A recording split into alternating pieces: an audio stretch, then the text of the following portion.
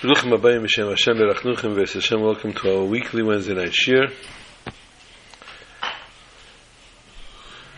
Nishmas Rivkala Shalom Bas Menachem Mendel Shir Chai Koyen and Shir Bas Shalom Bas Daniel Shir.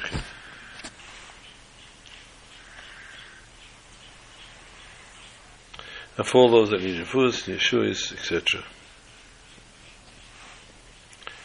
We started Chedesh Adar, Mishnichnas Adar, Marm B'Simcha.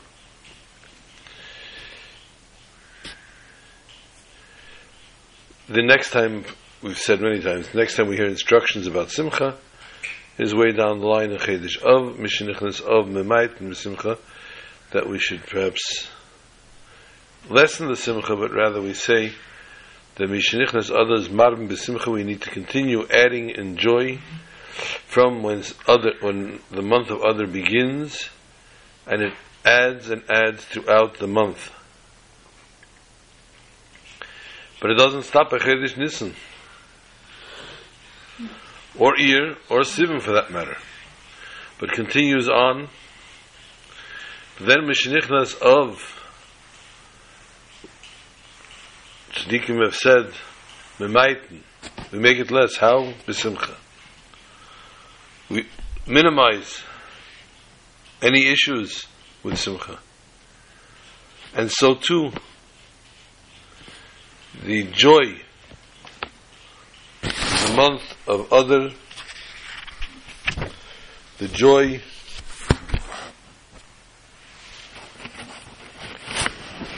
true Simcha of a Jew needs to fall into place, as we say, so that we find true peace, true joy, and true happiness. Simcha is paid together. Simcha, joy, breaks through any boundaries, any kind of issues that one has are broken, are destroyed through Simcha, true Simcha. And therefore it's this month that we look to lead us to the Chedesh HaGeula, which is Chedesh Nisan, where we're not waiting until Chedesh Nisan to leave, but rather that by Chedesh Nisan we will all be out of Golus. Chedesh Adar is known for the Yom Tov of Purim,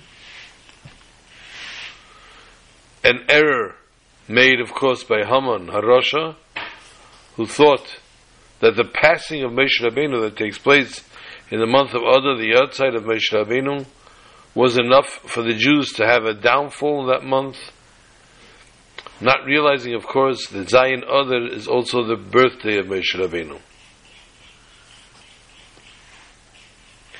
And therefore the Simcha of Mazali Geiver, the joy that we all taka see and feel, is a joy that takes us to that level of Vinahapachu. What is Vinahapachu? To turn it over.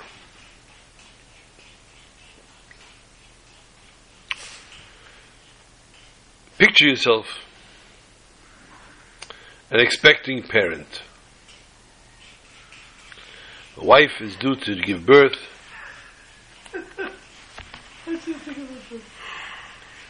and Chas v'Shalom, the child is breech. And then all of a sudden, V'nahapachu, the child turns and locks into position ready. What greater joy. Soon to be holding that baby, healthy baby in your hands. To avoid Chas v'Shalom any difficulties that need to be done through a birth. V'nahapachu, we need to take our own situation, and sometimes our situation gets very dire, it gets very severe.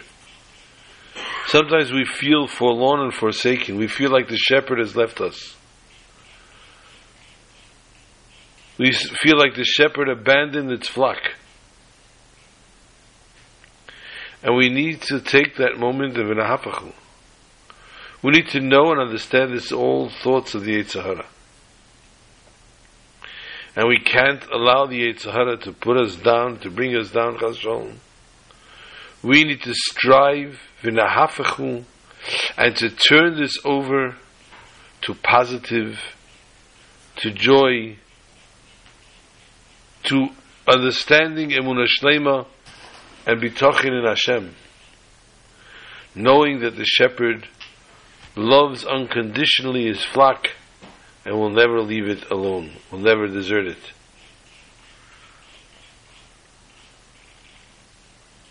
It's hard. It's hard to believe. It's hard to grasp. It's hard to understand. And there are times where the sheep give the shepherd a hard time, they give him a run for his money. And they push away almost the shepherd. And they turn away. Tells us, Chedesh Adar V'nahafachu, we need to turn these feelings over. We need to take them to a positive vein, to a level of Simcha Amitis. In this week's Parsha,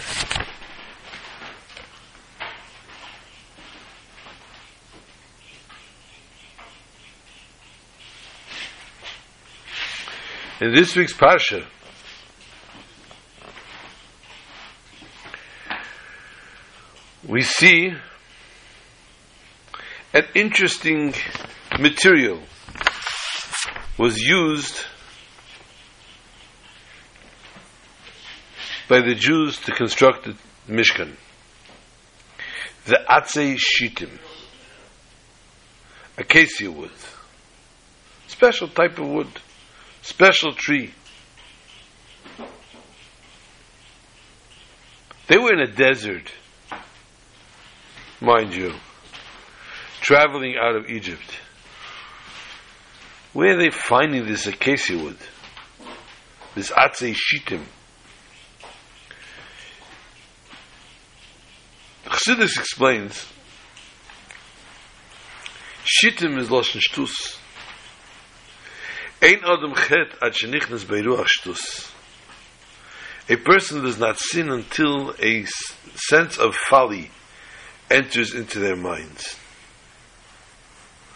A person would not sin if they understood how they might be in any which way, form, or fashion severing their connection, God forbid, with God Himself. Hence,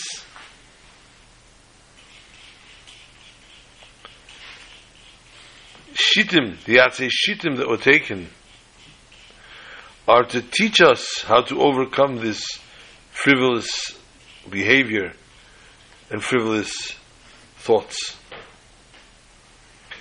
But let us get back to the original question. Where did they find these trees?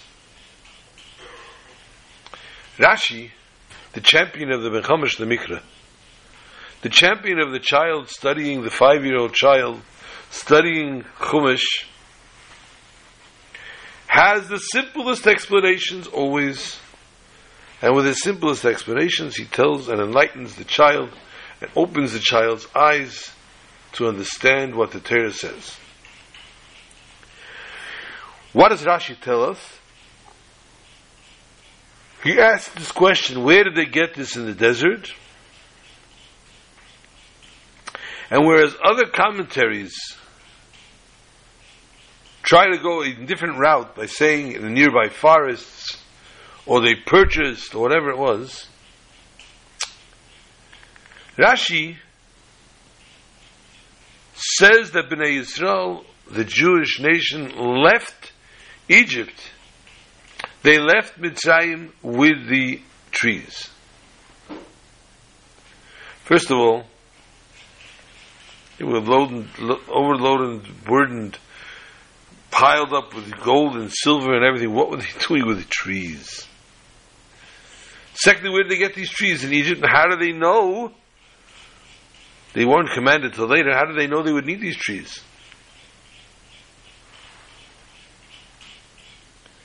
Rashi says, I have an answer. He says the Medrash Tanchuma tells us, or he says it in the name of Medrash Rabbi Tanchuma,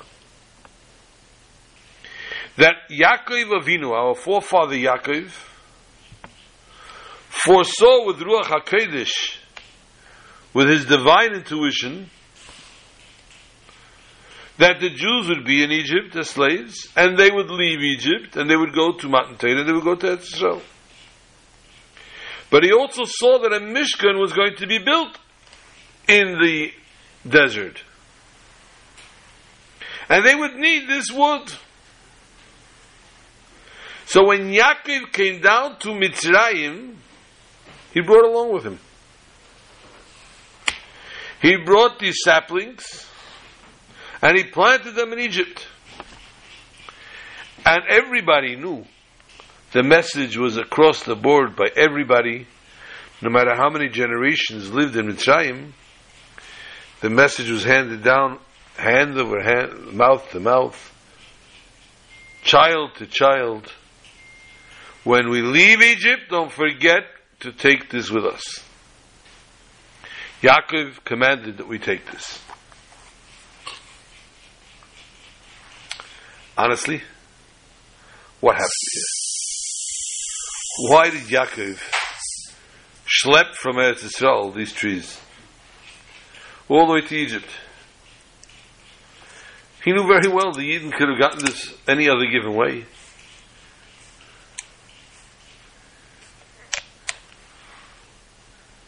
He knew he didn't have to leave them money for it, but they could have purchased.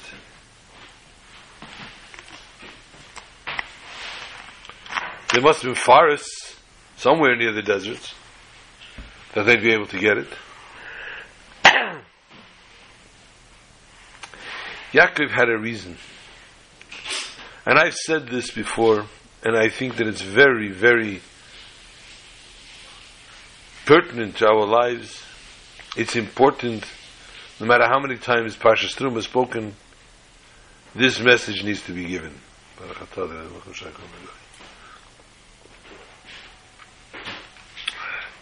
Okay. Not only do we understand, we need to understand what Yaakov's intention was. We need to hear why Rashi is quoting Rabbi Tanchuma.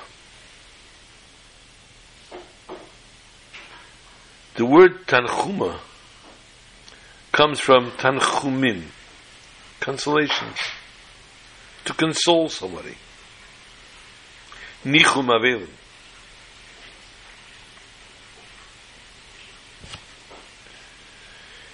Yaakov brought the trees to Egypt from Eretz Yisrael, planted them prominently in Egypt for everyone to see, for everyone to know and to perpetually remember his prophecy, that they would go free one day, commanded to build a Mishkan in the desert. The most darkest moments of slavery, the most difficult tortures.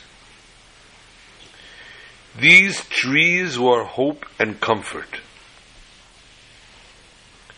They saw the trees made in Israel. They came from the land of Israel. This reassured them that the Golus will not remain forever, that they will leave the Golus.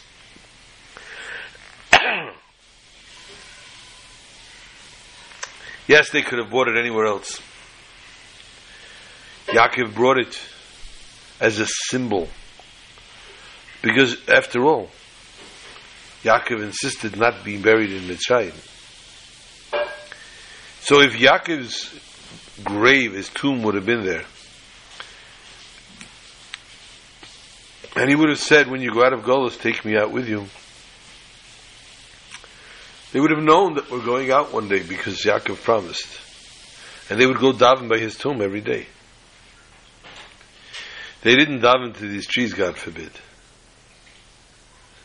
But they looked at these trees and they saw these tall trees and knew, oh, this is the flag that Yaakov Avinu planted. This is that ray of hope that Yaakov Avinu left us. To show us that we're not forlorn, we're not forsaken, we're not forgotten. The shepherd does not leave his flock. That shepherd not only doesn't leave the flock, but the shepherd always makes sure that the flock knows, I'm here for you. And you will go with me. I will take you with me. This, therefore, is the message of Rashi, of the Atzei Shittim, teaching us that Yaakov Avinu did not leave the children.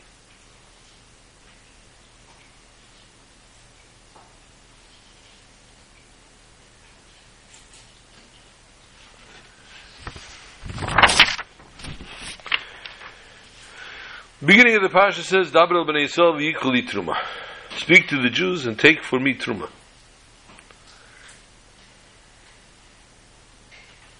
Li l'shmi, for my name. To keep my name sanctified.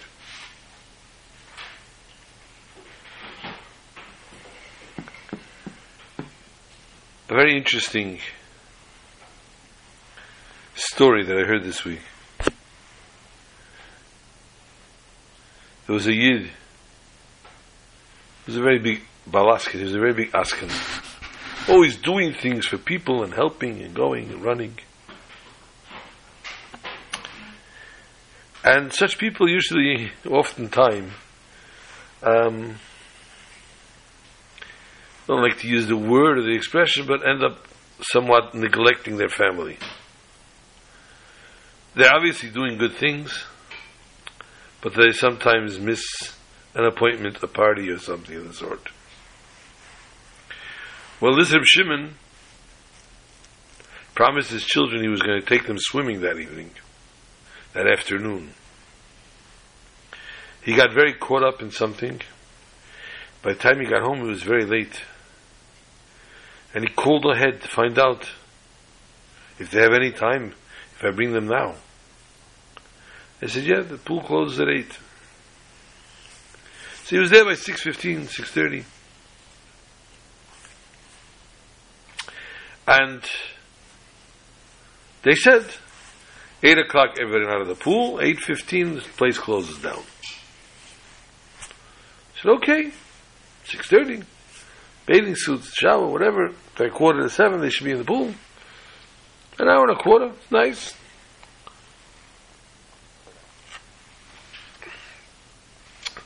Children got in the pool, they were swimming. Suddenly, 7:45, 15 minutes earlier, the whistles are blowing, the lifeguards are saying, everybody out of the pool. He was infuriated. He's sitting there on the side watching his children, or watching his phone.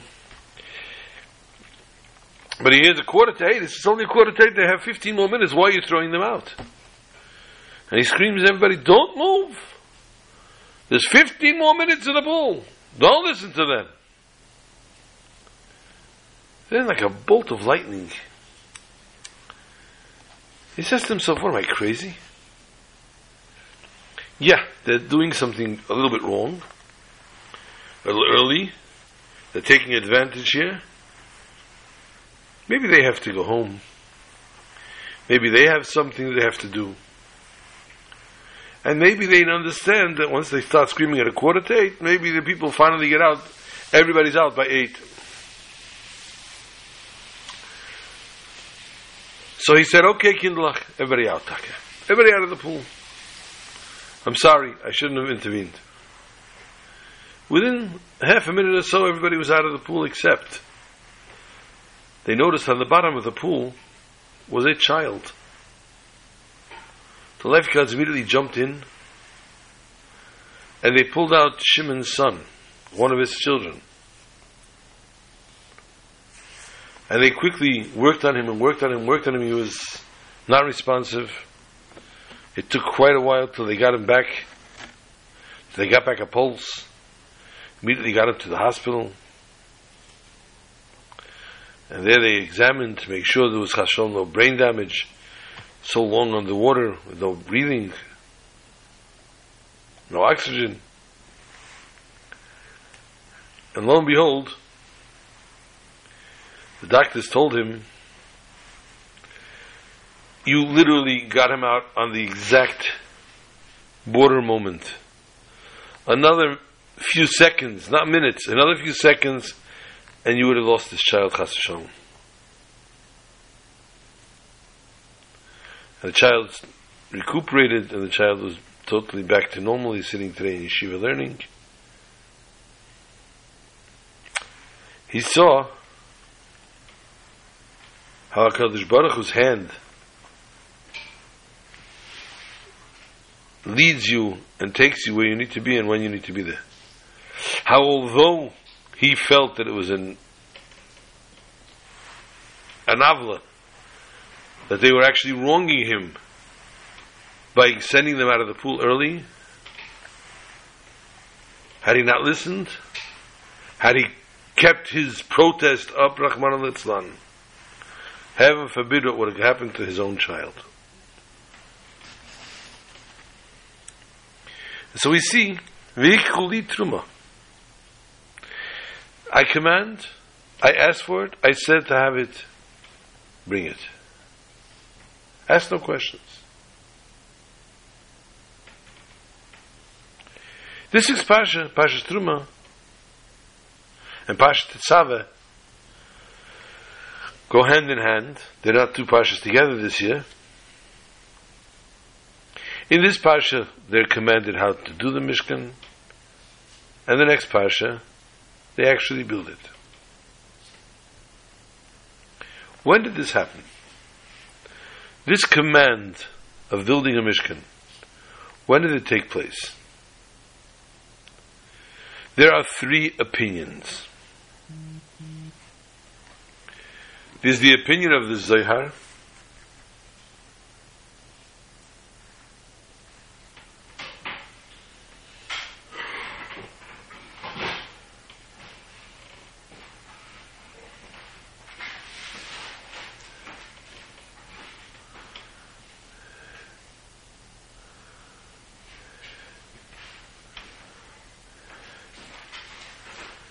there's the opinion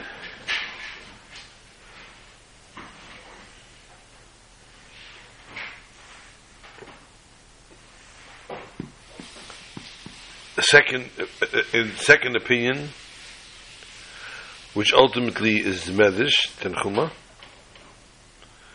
and there's a third opinion,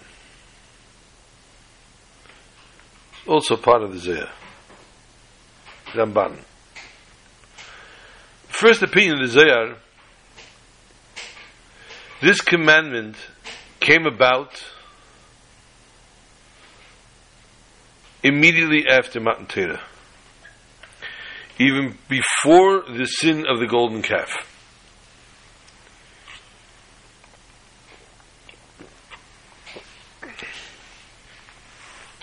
And he substantiates his opinion. We'll soon see how.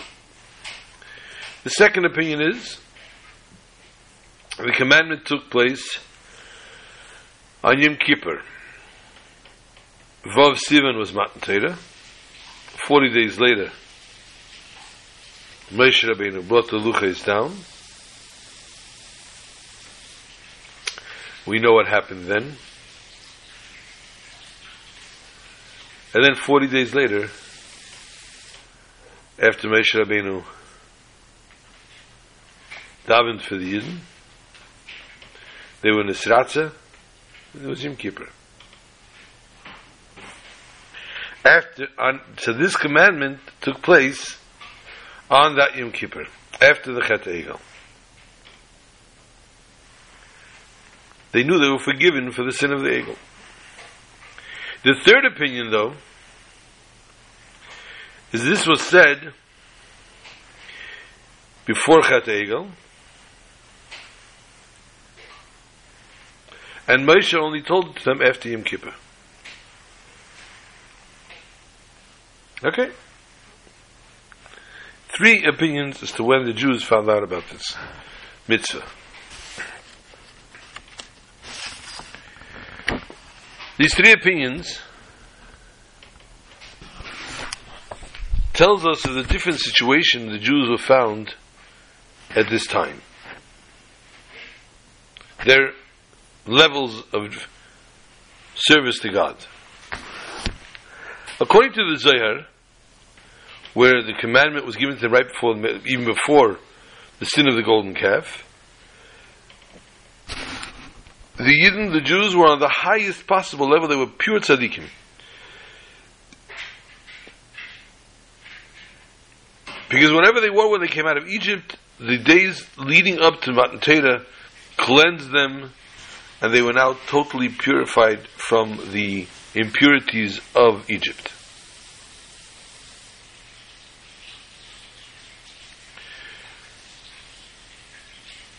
How do we imagine that's when it happened? Very simple. By the Chet Egel, Aaron wanted to procrastinate the whole sin. We spoke about this. How did he want to do this? He told them, go to your wives, ask them for gold, and we're going to build something. He knew very well, they went to the wives and said, we want to build something because we need a new God. They were going to get a Valgaholtz, they would get a rolling pin on their head. They're not getting gold from the wife. But they wanted this to happen. Tells us the Torah, they took out their nose rings and their earrings, whatever they had, their own jewelry, and they gave it for this cheteh, for this sin. So common sense asks, you just left Egypt, loaded with gold and silver. Then you got to the Yam Suf, and all the Egyptians' gold and silver washed up, and you took that too.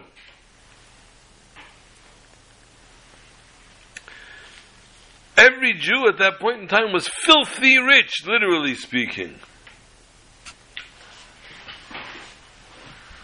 Where was the gold? Where was the gold? Elamai. They were pure tzaddikim. Right after Matan Torah, they were pure tzaddikim. And when the Moshe Rabbeinu gave the command and said that they needed to give gold and silver, they gave whatever they had. They spared nothing.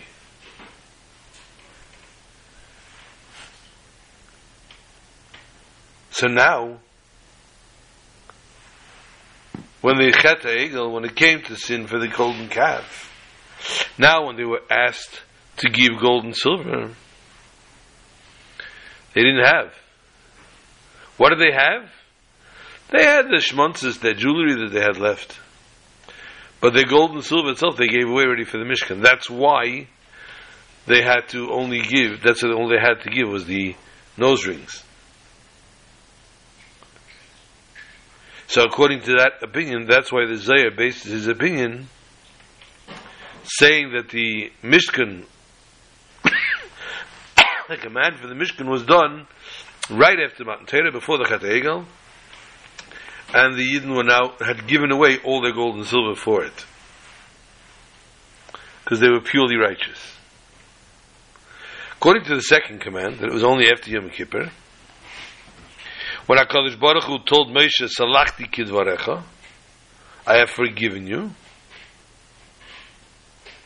and he forgave the Jewish nation for the sin of the golden calf, Chet HaEgel, the Jews were then at a level known as a Baal Tshuva, Baalei Tshuva. People that had done tshuva had repented. A Baal tshuva is not just someone who did repent, but he is a master of repentance.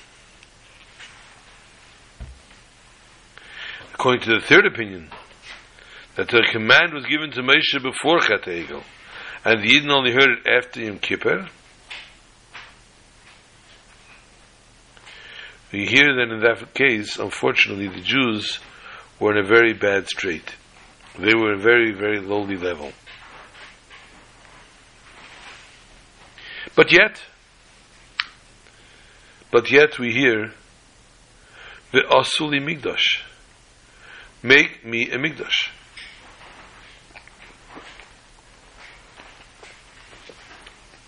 HaKadosh Baruch Hu looks at this mixture of tzaddikim, Baalei Tshuva, and Rachmana litzlan, the opposite. It says, I want you to make me a Migdash. If you keep your score at home, the Gemara on 8 of Yid Gimel Amid Beis 13, side 2. Gemara says a very interesting expression. Eilu ve'eilu divrei Elokim Chaim.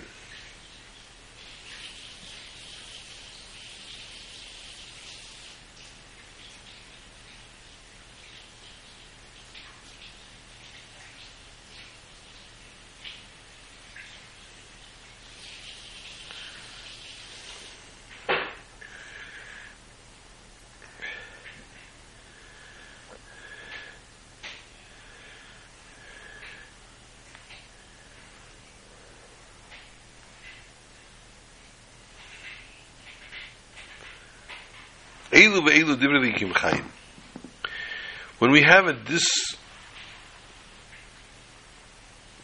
not a discourse, when you have a machlekes, expression of different opinions in the Talmud or Torah, they're totally opposite. One says asur, one says mutter, one says yaim, one says laila practically. One prohibits and one permits. Tells us the Gemara, Eilu v'eilu divrei Elokim Chaim, they are both speaking God's words. In that case, these three opinions give us a lifelong lesson. When a Jew is found in the level of a tzaddik,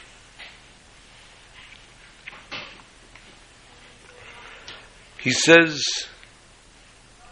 I am totally detached from the world. I have no reason to look at or to be involved with anything in the world, like we found by Reb Shimon Bar Yochai. And therefore he disconnects. I do and deal only spiritually. The Torah commands the tzaddik ve'asul limigdash v'shachanti b'soichom. Make a temple, make me a tabernacle, and I should live within it. You too, tzaddik, need to take physical, mundane material and make a mishkan for HaKadosh Baruch Hu. In flip side, the Baal Tshuva says, the mundane physical world caused me to sin. That's what got me in trouble to begin with.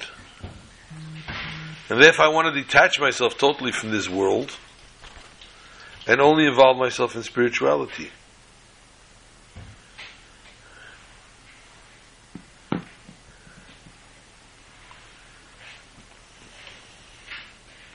Again, HaKadosh Baruch Hu says to him, this is what makes your tshuva complete. By involving yourself in the physical, mundane world. And then comes the person that's the opposite of a tzaddik. He definitely has the place to argue or to mistake himself and says, I haven't repented, I'm not doing the right thing anyway, I don't live a good life, I have no place in this temple, this tabernacle. HaKadosh Baruch Hu says to him as well, Ulerosha Amar Alikim, Ma lecha lesaper chukai. What is it to you that you need to say and tell my story? On this comes the opinion, the third opinion, it teaches us that the commandment ve'asu li migdosh is not nullified. Not the chet. What? He's going.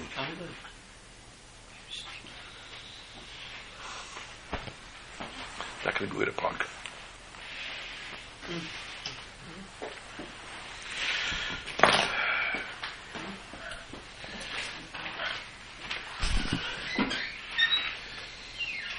It's not nullified even in the time of the Egel. Even before the Jews did Tshuva, the Jew was commanded to make the Mishkan. He's leaving, he'll take you. Ready?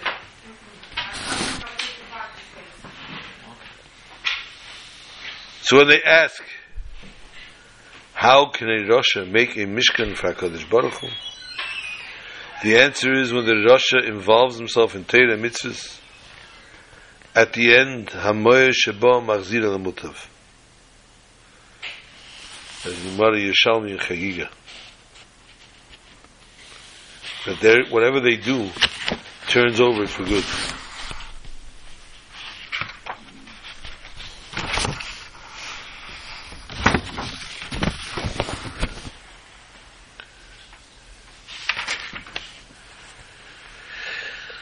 V'nesatel Orin, one of the vessels that were made was the Orin. The ark. It was known as Orin as Eidus. V'nesatel Orin as Eidus Hashretin Alecha. It's placed into the ark the testimony which I will give you. The Gemara teaches us that in this Orin were two things. Three actually. Were the broken tablets, the broken luchais, the whole luchais, and Moshe's Torah.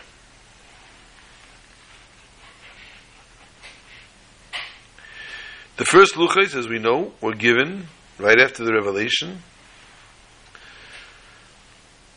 on Har Sinai, before Bnei Yisrael sinned with the Chet Egel. And the Jews at that point were spiritually perfect. They saw godliness. Again, if you keep me score at home, the Gemara Shabbos Kuf Mem Vov Amar Aleph says that at Matan Torah the filth departed. Tzeh.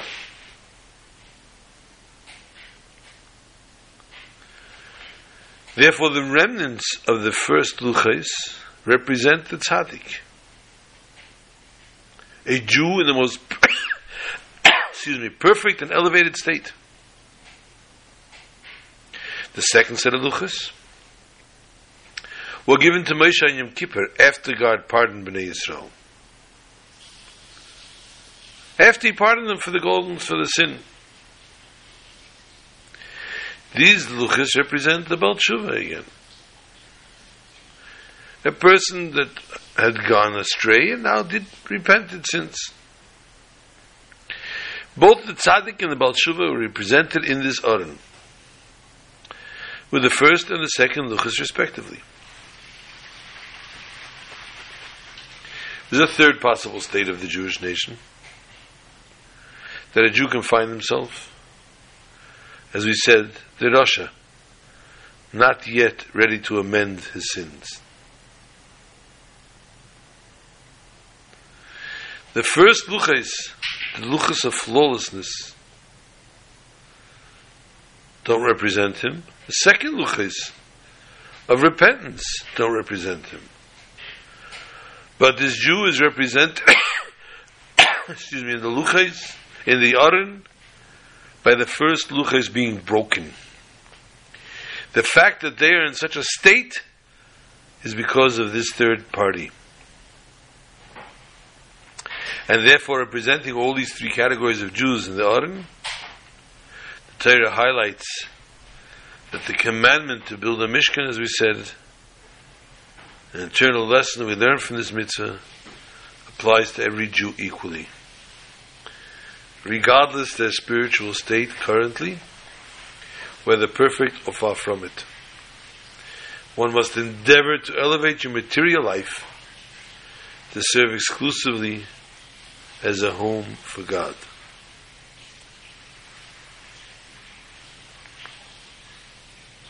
The Baal Shem HaKadosh, very often time, took random journeys.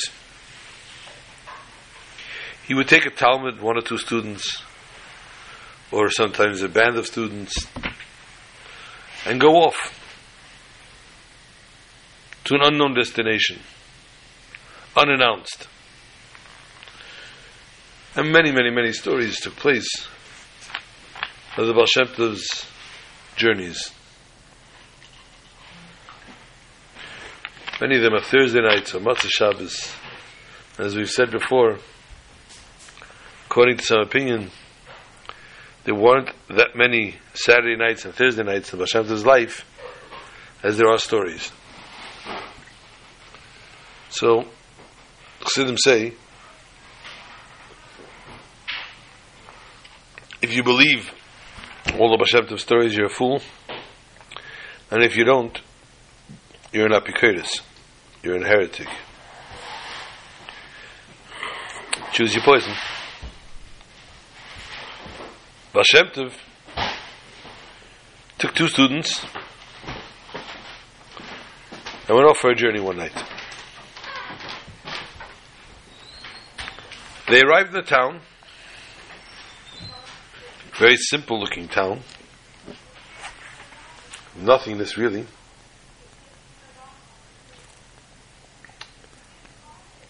And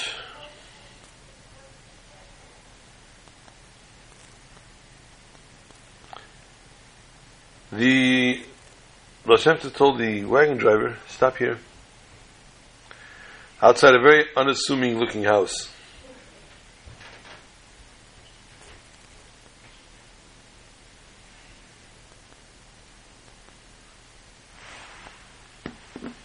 They stopped outside the house. The Baal Shem Tov disembarks with his two Talmidim, and he knocks on the door. Excuse me, he doesn't knock on the door. The owner of the house comes out. Simple Jew, Moshe Lev. He's the first house of the city, of the shtetl. And he comes out, and the Baal Shem Tov turns to him and says, Rebbe Yid, we're cold. We're tired. Pray let us into your home. There's something warm to drink, place to warm up, to rest a little bit.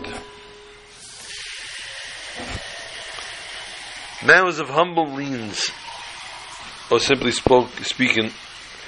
translated, he was a poor pauper. He immediately jumped at the opportunity of welcoming guests. He brought them into his home. And he stoked a fire and he ran to get some milk. He brought fresh warm milk. And he asked, Whence are you from, my dear guests? And they answered, from Mezhebush. Huh? Mezhebush, he says, the home of the Baal Shem Tov. Oh my gosh. Pray tell me, please, say something about him. Tell me a story of the holy Baal Shem Tov. I hear there's such wonders and miracles about him. Please tell me something. Baal Shem Tov looks at him and says, please, Rebbe Yid, we're exhausted, we're freezing. Let us warm up. We'll talk about the Baal Shem Tov a different time. Do you have anything to eat maybe? We're starving. And he gave them whatever he had to eat. The leftovers were given to the children, the starving children. And they said, please, I know it's difficult, but could we just lie down here for a few hours? And he took together whatever he could. He made shift beds and gave his guests the beds, and he slept on the floor with his wife. And the children in corners. The next day, the guests didn't leave. And again they asked for food, and again they asked for drink, and again they asked for lodging. There was nothing left. He sold something in the house to go buy something.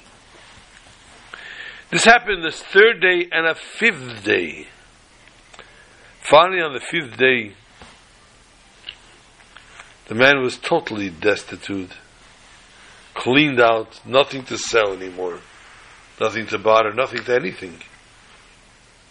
At which point the Baal Shem Tov told his Talmidim were leaving. And as he was leaving, he told the Moshe, you wanted to know so much about the Baal Shem Tov. I am Rabbi Yisrael Baal Shem. And poof, the horse and wagon was off. What can I tell you? The disappointment in this Yid Nebuch, the Zerbrochenkeit, he was shattered. Whoa! Was I hospitable enough? Did I give him enough kavod? Did I do right by him? That was the Baal Shem Tov. Oh, he was crying. And he told his children, he called his children together and he told them stories of the Baal Shem Tov that he knew about. And he told them, we just had the Baal Shem Tov in our own midst. Did we act properly? Did we behave properly? Did we treat him properly? Ch'monu Litzlan, what did we do? Well, after he finished bemoaning the departure of the Baal Shem Tov, who departed and left him high and dry,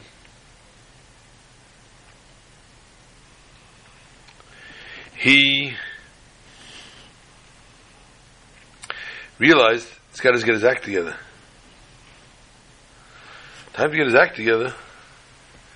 He's got to feed his kids. Well, a knock at the door. Ivan says, Moshke, let me in your house. He lets him into his house. And he takes out a gold coin. And he says, Moshkale, go buy me a good bottle of whiskey. And with the change, buy something for your children.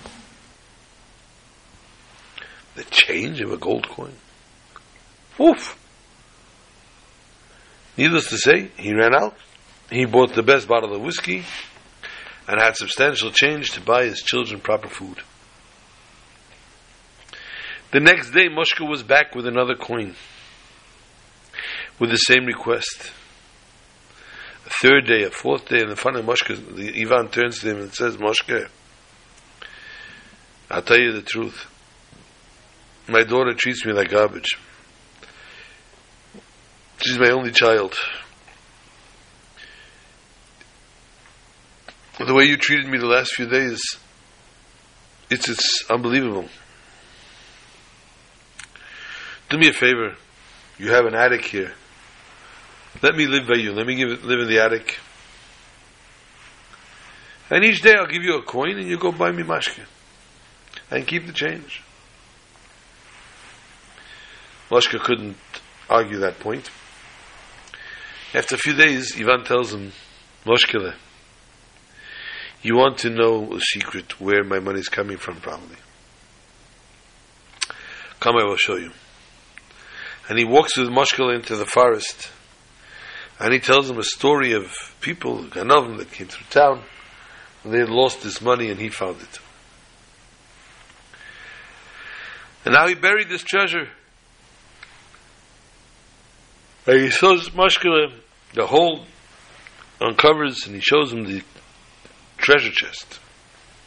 literally, packed with gold coins. Says to Moshke, my daughter doesn't deserve this. And I was wondering, where am I going to do? What am I going to put it after I die? Moshke, you're the man. You treated me so well and nicely. When I die, you keep this. And lo and behold, Moshke kept the deal every day. He bought him a bottle. And eventually, the old Ivan drunk himself to death. And Moshke became a very wealthy man. And he understood the visit of the Baal Shem Tov, what kind of bracha it gave to him. And we see, therefore, that when we need to accept what we don't understand, he didn't even know he was serving the Baal Shem Tov. But he gave away everything he had so that this person will be happy and healthy. This person will be satisfied in his house.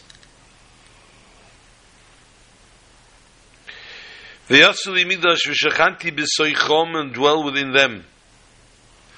B'soichor le'nemar ala b'soichom. Shalach Kodesh says, it doesn't say the word b'soichoi. Asuli midash v'shachanti b'soichoi, make me a tabernacle and dwell within it. But b'soichom, within them. To which the Shalach translates b'chol, b'soich kol echad v'echad m'Yisrael.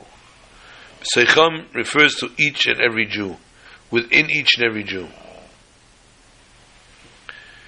The Mishkan was commanded, the Jews were commanded to set up this Mishkan in the Midbar.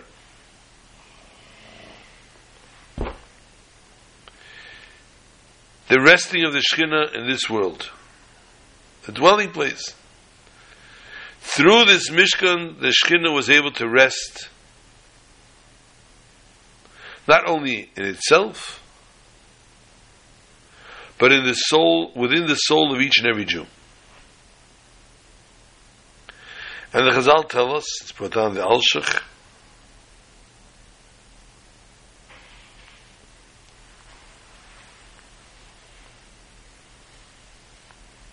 many places are upon him. V'yasu l'migdash v'shachanti b'seicham, as we just quoted the B'shalah, b'seicha the Nemar, Ela b'seicham, b'seicha l'echad v'echad m'Yisrael. Kosh Baruch Hu said, not in it, but within you, all of you, each and every Jew. The connection between the Mishkan and the person is a deep and inner connection. The construction of the Mishkan, the edifice of the Mishkan,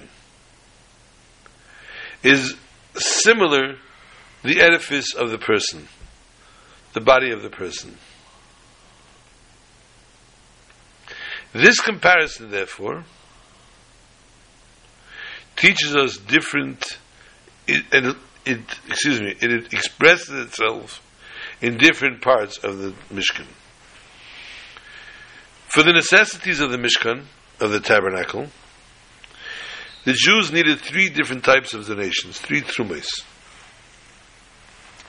First was the trumas ha'adonim, the trumas ha'karbonis,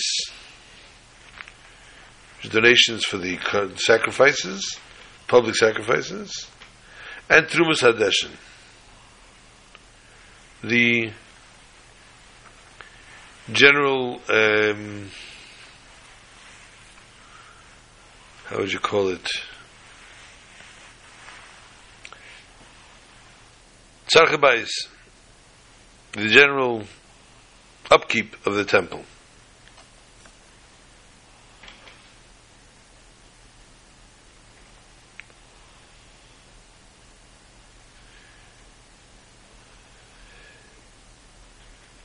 These are the 3 types. Why were the Adonim, the Karbonis,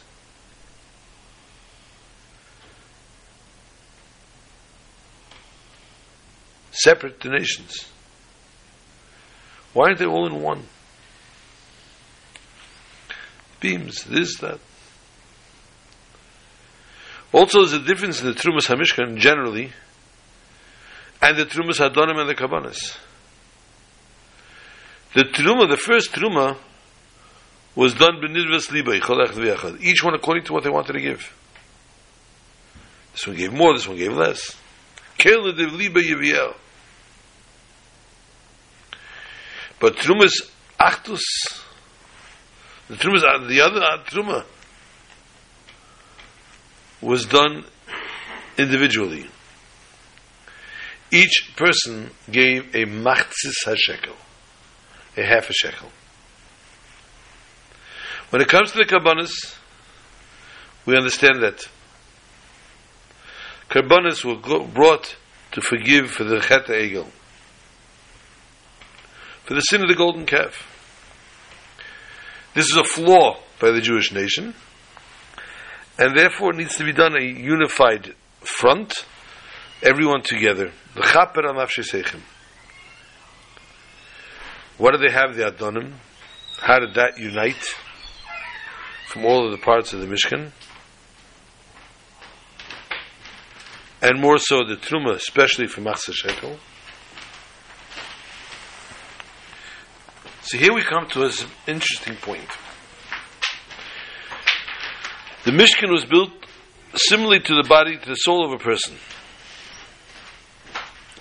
The Karshe Mishkan, the beams, were like the Keich, the Seichel, the Hergish, intellect, feelings, emotions. And therefore there were 10 Ames. 10 Ames is the 10 Keichs of the person.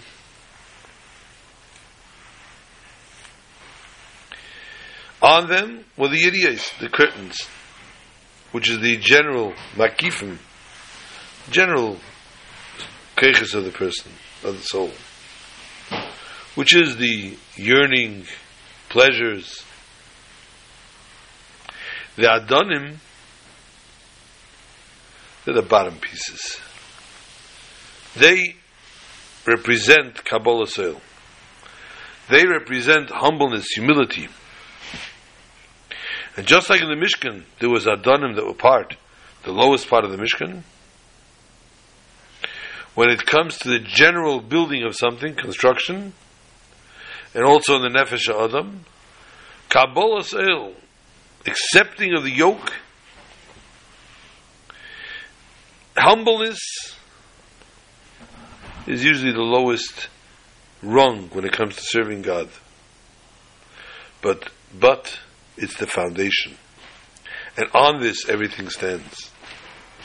So the first thing a Jew needs to do when he gets up in the morning is say Moida Ani, a simple praise showing his humility to God. Only afterwards he can reach different levels of tefillah. And so also by Limud HaTorah. The tchusha of a nafshi ka'afal ha'keltiyah, person says, my soul is as if it's dust. This is the way, the opening to V'sach libi v'seresecha, open my heart to your Torah. After the Kabbalah Soil and the bittul of the Adonim, which are the foundation to all service of God, then you needed to approach the Mishkan itself. Then we needed to see all the other Trumais, especially the one that caused unity, the Machzah Shekel, to stress the high level, the high basis, and to see that each and every Jew is an individual person, and the highest of levels, the Krashim, and this also divides V'nish L'Re'eu, but the Kabbalah Soil is equal by each and every Jew, and may we accepting the yoke of God, may we accept it soon, and may we see the Beis HaMikdash HaShlishi in Yerushalayim, in HaKodesh, this Shabbos, the Shabbos to all.